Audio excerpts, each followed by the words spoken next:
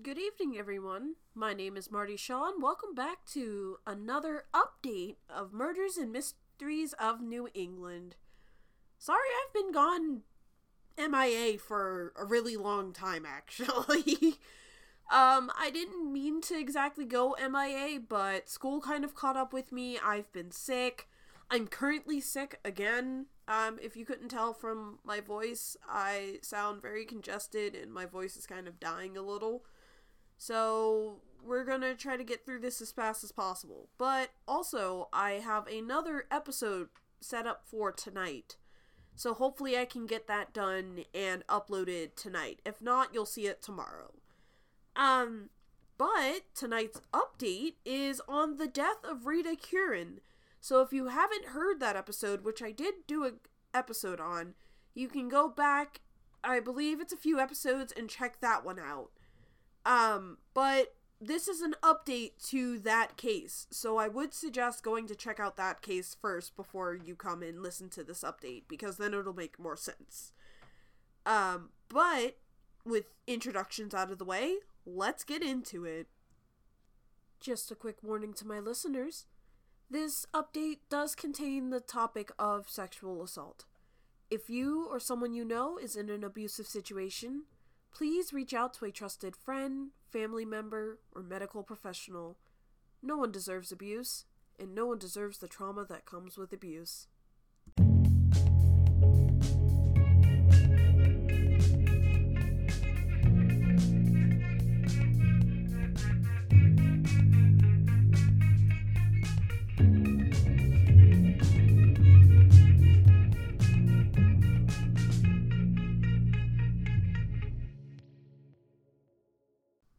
So, if you took a look at the Death of Rita Curran, which I did a previous episode on, you'll know the basic gist of the story. However, you'll know that the murder was considered unsolved because they had no idea who the killer is.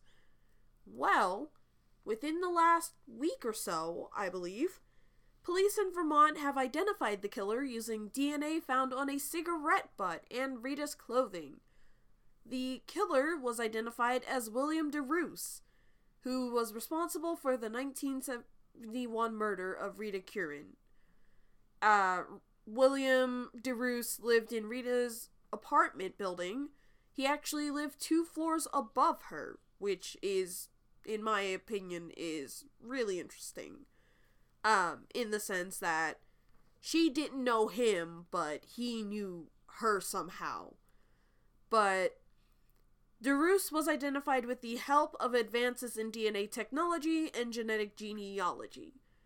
So, if you don't know who Rita Curran is because you didn't listen to the previous episode, which I highly recommend you should, Rita was a 24-year-old school teacher who was sexually assaulted, beaten, and strangled.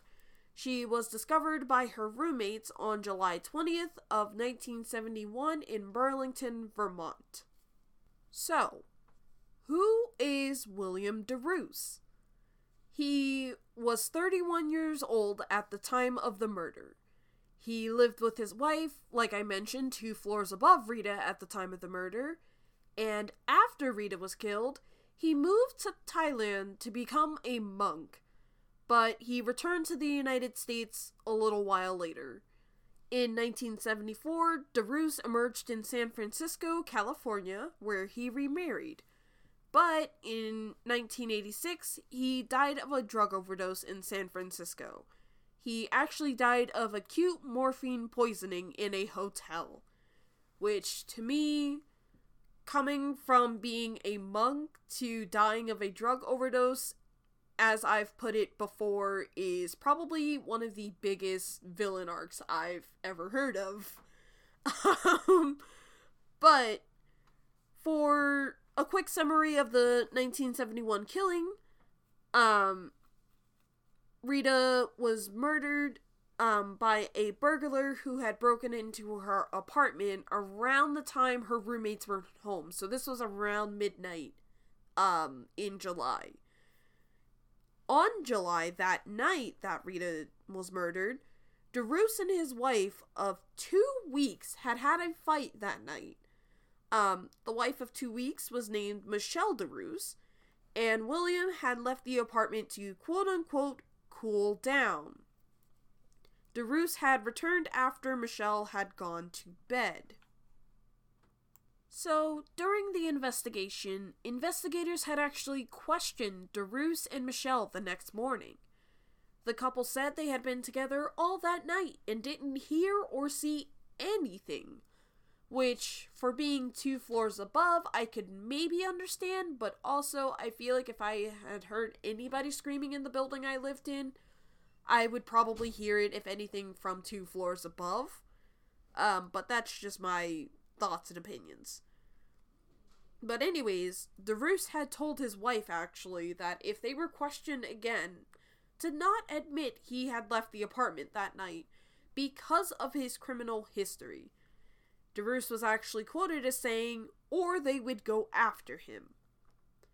Which, now that I think about it, if my significant other of 2 weeks, mind you, told me to basically lie to the police about where they were, I don't know how much longer that relationship would last, if I'm being completely honest. But anyways, in 2014, the case was reopened and taken on by Lieutenant James Trebe, and a DNA profile was extracted from a cigarette butt that had been found next to Rita's body. The profile was submitted to a national criminal database for DNA, but no matches were made at the time, which means that the person with the DNA likely never had genetic material entered into the database, which possibly was actually because the person did not have a felony conviction.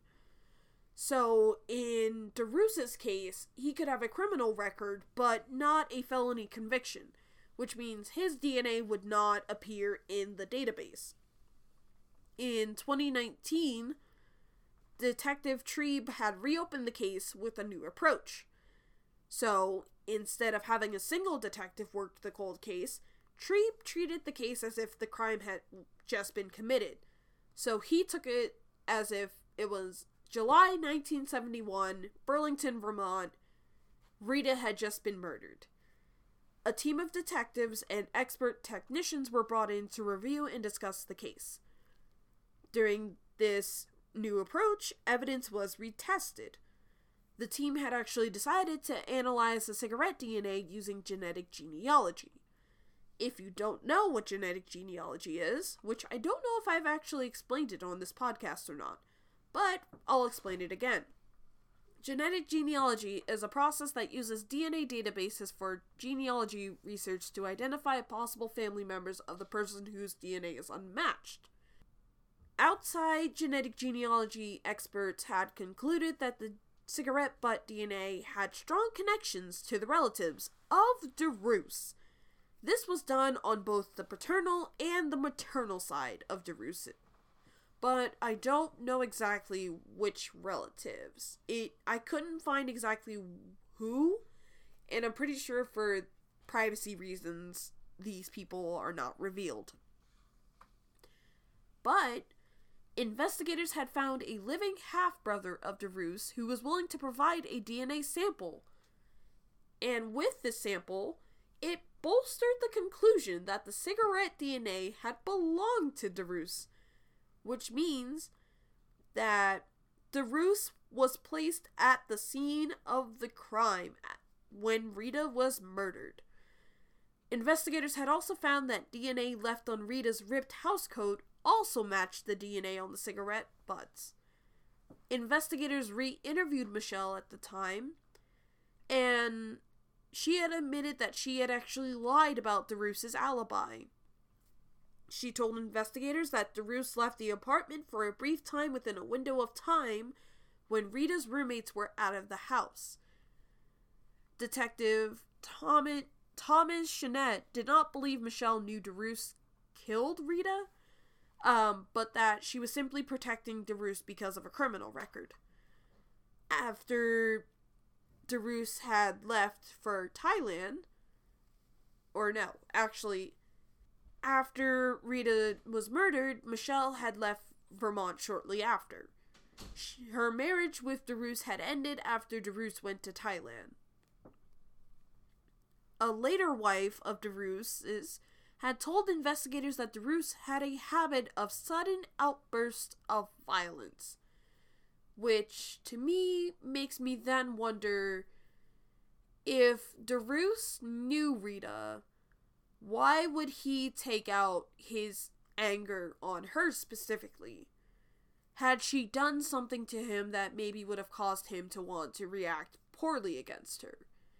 If Rita didn't know DeRoos and DeRoos didn't know Rita, why go to that apartment specifically to maybe find someone in the apartment sleeping during that time? Because remember, her roommates had left the apartment during that time, but Rita was home. So what makes him think that breaking into somebody's apartment would potentially mean that someone could be home during that time? During the news conference, the day was filled with mixed emotions, according to acting Burlington Police Chief John Murad. He was quoted as saying, "Ultimately, those emotions are ones of relief, of pride for me and for this department, but mostly of gratitude to a family that has been through an incredible ordeal for more than half a century. Investigators are now unanimously certain DeRoos was responsible for the death of Rita Curran. Rita's parents, unfortunately, will never know who killed their daughter, as they both had passed before we knew this information. But the case is now considered solved, which brings joy to me in the sense that an unsolved murder was finally solved, but sadness to me in the sense that it happened in the first place. Like, someone's life is no longer with us. And yeah, it was solved, but it didn't have to happen in the first place, if that makes sense. Thank you so much for listening to this update. I hope you enjoyed this update as much as I enjoyed, well, not enjoyed, but researching about the update and finally putting this case to bed. Even though it is considered solved, the fact that Rita is still no longer with us is still pretty sad. If you enjoyed this update, I would recommend you check out the Death of Rita Curran, as I did do a episode on that, and I know I've been plugging it throughout the update, but you really gotta check it out. It's really good. If you enjoyed my podcast episodes, I would suggest leaving a rating on the streaming services that you're listening to this on. And stay tuned for hopefully later tonight, where I will be releasing an actual episode of Murders and Mysteries. Have a good evening, everyone.